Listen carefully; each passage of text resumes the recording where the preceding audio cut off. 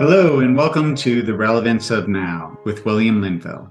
My name is Michael Connell, and I'm here with William as always. Hey, William. Hey, Michael, how's it going, buddy? Wonderful. Today, a client asked you to share more about the prayer of St. Francis of Assisi. And I wanted to start by reading that prayer for anyone that's listening. Before you dive into it more and share whatever is presenting to you about the prayer of St. Francis of Assisi. Lord, make me an instrument of your peace. Where there is hatred, let me sow love. Where there is injury, pardon. Where there is doubt, faith. Where there is despair, hope. Where there is darkness, light.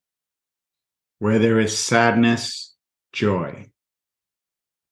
O Divine Master, grant that I may not so much seek to be consoled as to console, to be understood as to understand, to be loved as to love.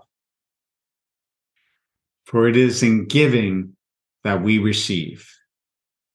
It is in pardoning that we are pardoned. And it is in dying that we are born to eternal life. It's really a deep breath prayer. There feels so much packed into this. Oh, very much so. And when I look at it, Michael, I look at it more and more because it's like getting down to the core of the heart, the core of the soul. And you can feel it as you're reading it. You can feel the purity, the rawness, the passion of the soul and the heart. Now, if we all skip over Catholicism, the Franciscans, and on and on and on, let's skip all religion as a whole. Because this is not about religion. It's about surrender. So as we go through this, the prayer of St. Francis of Assisi, it was his prayer to his higher levels, his prayer to the facet of creator that he is. So we can change it to higher levels or creator consciousness or, oh Lord, it's your call, whatever feels appropriate to you, or creator. Make me an instrument of your peace. Where there is hatred, only help me sow love. What that means is help me emanate love, help me express love, help the core of my being only be that of love. Help me create love. Help me be the love. Help me be the light. Help me be the answer that every situation, scenario of and as dear ones are really seeking for. Where there is injury, pardon. So where there is conflict, only help me be that of answers, clarity, resolution. Help me be the voice of love, of light, of being a voice of bringing clarity, embracement, comfort to others. Where there is conflict, help me be the voice of resolution. Where there is injury, pardon. So where there is judgment, help me be the voice of forgiveness. Where there is, once again, conflict, help me be the voice of clarity. Where there is doubt, faith. So it's where I am questioning, where I'm looking at whether it be the ego, mind, whether it be the outside world. Help me to stick to the love that I am. Help me to be so committed to the love that I am. Help me to see the light within and through each and every being in each and every situation that I am emanating through and that is unfolding in front of me. Where there is despair, hope. where I see those that have given up, those that have fallen way to sex, power, greed, pain, conflict, anger, rage, guilt. Help me be the voice of light, the voice of love, the voice of hope, the voice and the being of light to show a different way. Where there is darkness, light. So where that is, that dear ones have once again gone below the zero mark, the neutral point, and gone into despair, gone into hatred, gone into survival, gone into the me, that have totally given away to the ego. Help me be the light. Help me be the instrument. Help me be the conduit of love to show them a system into the light, into the pathway of remembrance of who they are. Where there is sadness, joy.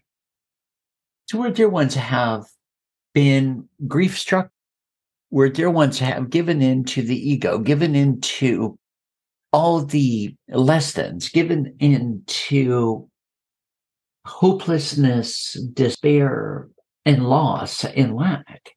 Help me be the light. Help me be the voice. Help me be the instrument and the conduit to share, show, be the example of the light in which they're seeking. O Divine Master, grant that I may not so much seek to be consoled as to console. So help me to be selfless rather than consumed with myself. Help me to put aside all issues, all constructs that may be preoccupying for myself. Help me to be outgoing. Help me to be more looking at how best I can assist rather than be assisted. Help me to be selfless, to be understood as to understand. Help me to put my own conflicts and constructs to the side. Help me to put my own message to the side and to really hear what dear ones are wishing to share. Help me to really hear what others are really looking for, seeking for, and asking for, rather than jumping to conclusions and making assumptions. To be loved as to love, rather than wanting to be accepted and approved of. Help me to be accepting and approving of others, of accepting of others. Help me to love others as I wish to be loved. For it is in giving that we receive. Help me to be the instrument and the conduit of giving openly and unconditionally. For I know that as I give openly and unconditionally, the joy, the light beingness, as I'm emanating, giving fully and freely from my heart, that joy, that expression, that blissfulness, the higher and higher frequencies of what it feels like to fully give with no agenda, raises myself, my vibrational frequencies, my light, and brings forth all that joy of truly giving without expectation, which brings forth the joy, the happiness, the emanation, the omnipotence of being that unconditional instrument and conduit in which I am. For it is in pardoning that we are pardoned. It is the forgiving. And it's so interesting, for it is the forgiving of others, of situations, circumstances. The forgiving part is forgiving really Creator before us. There are action, words, and deeds. And it's the part that we're forgiving even with ourselves and within ourselves. That we're forgiving these situations, circumstances, action, words, and deeds of others because they know not who they are. Therefore, they're acting out from their egos, their conflicts, their constructs, their projections, because they do not know who they are. And it is that forgiving of them is forgiving of ourselves for even holding them in judgment, that we let go of the judgment. So therefore, we're setting ourselves free as well as setting them free. And then it is in dying that we are born to eternal life. The dying here is not about physical dying. It is about the death of the ego.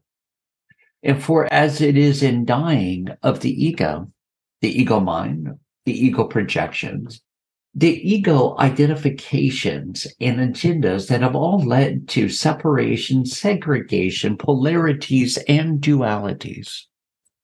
This is where we are truly born to eternal life.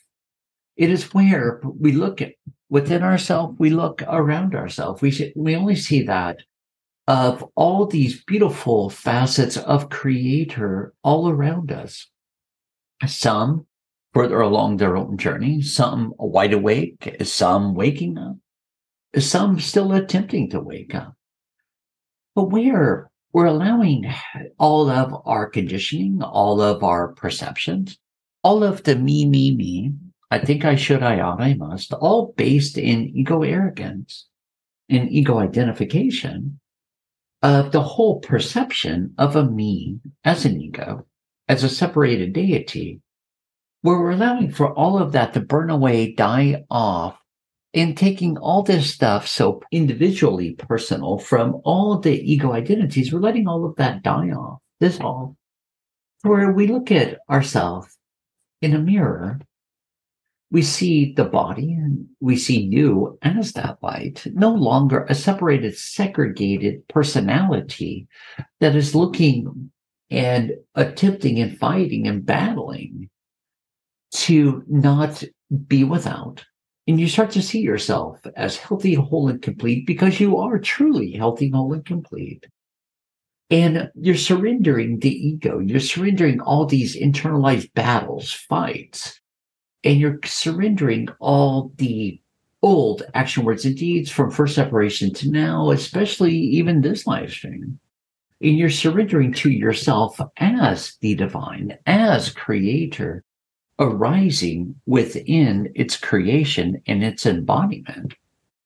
You're surrendering to where you're allowing for you to re-embody your true mind, because your body and your mind are innocent. It's the ego that's created all this conflict and all these constructs. It's the programming, the perceptions, that ideological identifications that have created all this conflict, hardship, duality, polarity, and split personality, mental health issues, whatever we want to call it. They're all just different levels of separation and split levels within yourself. We're saying, okay, help me within my wholeness, my divinity, my radiance as the love, as the open door of unconditional love that I truly am. To take command, I welcome it in as I am, through myself, through my mind, my body, in my world. And help me to love and not to judge. And I surrender all of these colorful split facets of what I have fallen asleep to, identified with, and perceived to be the falsity of a self, a split self, a lonely self. And I surrender it now to the divinity that I am. For now, there is truly no one, nothing to hold on to, but everything now to open up to through our eternal life, which has nothing to do with just when you leave the planet, it has everything to do with your eternal beingness as you're in a body on a planet. And then namaste and RA family, being that of your angelic, archangelic, ascended host friends, being that of you as Creator, arising in vibratory principles and frequencies and megahertz of light. And also as you becoming the solution and the answer to everything you've sought for within and throughout this live stream. And now becoming more of the solution rather than the seeker, you become more of the finder. And William, when you tune into St. Francis at its higher levels, what message is received? Behold the wholeness in which you are. Behold the beauty, the specialness, the uniqueness in which you are. Behold the omnipotence, the brightness, the gift, and the unique love in which you vibrate at, the unique colorishness that you emanate, that you animate and put out as a beacon into the world. To see yourself, to feel yourself as the beautiful light in which you are. The light that is bringing forth the light in the midst of perceivable darkness, being that of all these other facets, all these other lighthouses that have been hiding themselves due to their fear of what is, due to the scrambling of looking for temporary pleasures, running away from the perceivable phantom in the dark, rather than having yourself be there as the instrument and the conduit of light, of love as love, that exposes all these phantoms with, through, and for others. For the exposure, you start to look at these giant phantoms, you start to notice that they are truly just tiny little puffs of smoke that are phasing and dissolving into the wind as you give yourself permission and the courage to step back and let them be revealed for all that they are. They really have no credibility, really have no reality, nor hold upon you. It is only that of the fear that lets them be alive. And I want to share one more thing about beloved Francis, even Sananda, and on and on. Many perceive that these dear ones have come from a very impoverished background, on and on. But they did not. They actually came from well-established families. Francis, with all the different fabrics, all the different wools, seamstresses, and so forth, and different forms of artistry, on and on. It came from a very abundant background. Now, when you look at Francis's life, a big part of his life was not to be in poverty, but he chose at times to wear a sackcloth robe. And that was his own journey of overcoming for himself individually, and something that he taught as well by walking his own walk, was to walk away from the abundance, walk away from notoriety, walk away from all the falsities of the ego. Not so much to live in poverty, because it wasn't about poverty. It wasn't about Sananda or Yeshua ben Joseph, Jesus, being in the desert 40 days and 40 nights to be without. It was more about him walking down a pathway of his own to, much like Sananda, Yeshua ben Joseph, Jesus, to face their own demons, to face their own fears, where he walked away from all of that, the sex, power, greed, to walk away from all the creature comforts at that time, on and on, because he wanted to overcome it, not to suffer, not vows of poverty and so forth, where it's been very misconstrued and where there was started creating vows of poverty. But it wasn't about vows of poverty where he was concerned. It was about no longer being identified with all of the stuff. It was about a stripping down for himself to really get to know himself without all the preoccupations and the identifications. Now, I want everyone to understand, even with Sananda, Jesus, Yeshua ben Joseph, which means son of Joseph, those were their own pathways, where Sananda, son of Joseph, Yeshua ben Joseph, Jesus, went out to the desert to face his own phantoms, to face his ego for 40 days, 40 nights, which is more about numerology than actual 40 days and 40 nights. But it is what it is. It was about him to face what's deemed to be the devil, but the devil, the true reality of the devil, it's not about some dear one in the pits of fire, blah, blah, blah. It's more about the heart in who you are facing the ego. Now, I don't want you to sit here and demonize your ego, but that was the whole metaphor of that whole time, was him facing his fears. And then eventually his last biggest fear, which is kind of interesting, it was the fear of death. And as we all know, He superseded, overcame it. He married with his light bodies in the tomb. And if you really do your research, you'll find that he came from a long line of herbologists. Hence the sponge that was held at his brow, on and on, that had different remedies in it to give his body the appearance of being in a coma, slowed down his heart rate, so be it, and so forth. It gave his body the appearance of death, but it was a death. I mean, literally, it was the death of his ego in the marriage of his light bodies. Now, with herbology, healing up his wounds in the tomb and on and on and on to allow his body to regenerate. But the fear of death, that's a big fear, the main fear, the absolute primal fear, not of your body, not of the mind, but of the ego. And he superseded, overcame it. Same with Francis. It was the stripping down for himself in his own way of stripping down all levels of the ego for himself, even when it came to Claire and the love that they shared, where he denied himself the pleasures of the flesh from, and this is all, I'm speaking very much of an old energy, an old paradigm, but how beautiful it was at that time that they walked their walk. And he and Claire walked side by side. They just did not decide to get involved on a physical relationship, but they were definitely involved in a relationship with the heart.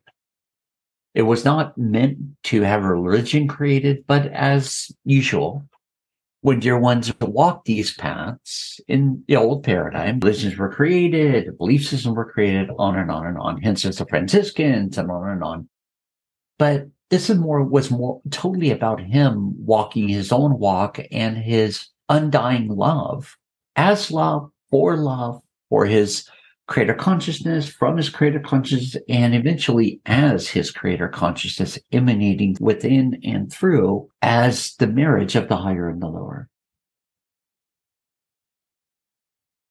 And William, you're here to assist us in integrating and embodying our higher and lower selves in all areas of our life. When I hear that, what you just shared about St. Francis's journey and Jesus' journey, in a different way, you're assisting us in doing the same.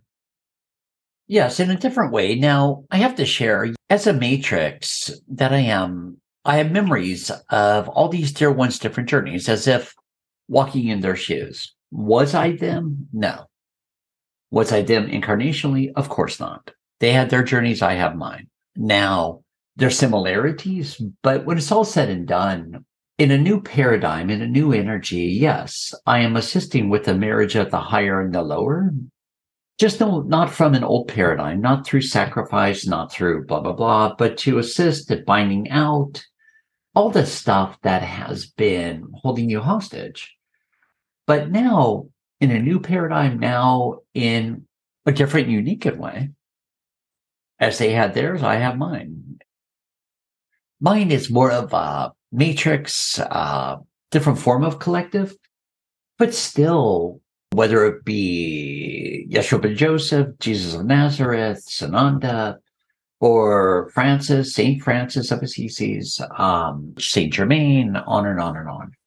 These are all dear ones that have physically walked the planet. That's what has given them the name Ascended Masters, is that they've come to the planet, they've walked their walk, they woke up, they embodied, and they made a full transition. And as that has occurred, that's what makes them an ascended host or an ascended master. Now, that was their journey. And if you really do the research, you'll find that it's happened in every culture, color, and creed, from Krishna to Paramahansa Yogananda, on and on and on.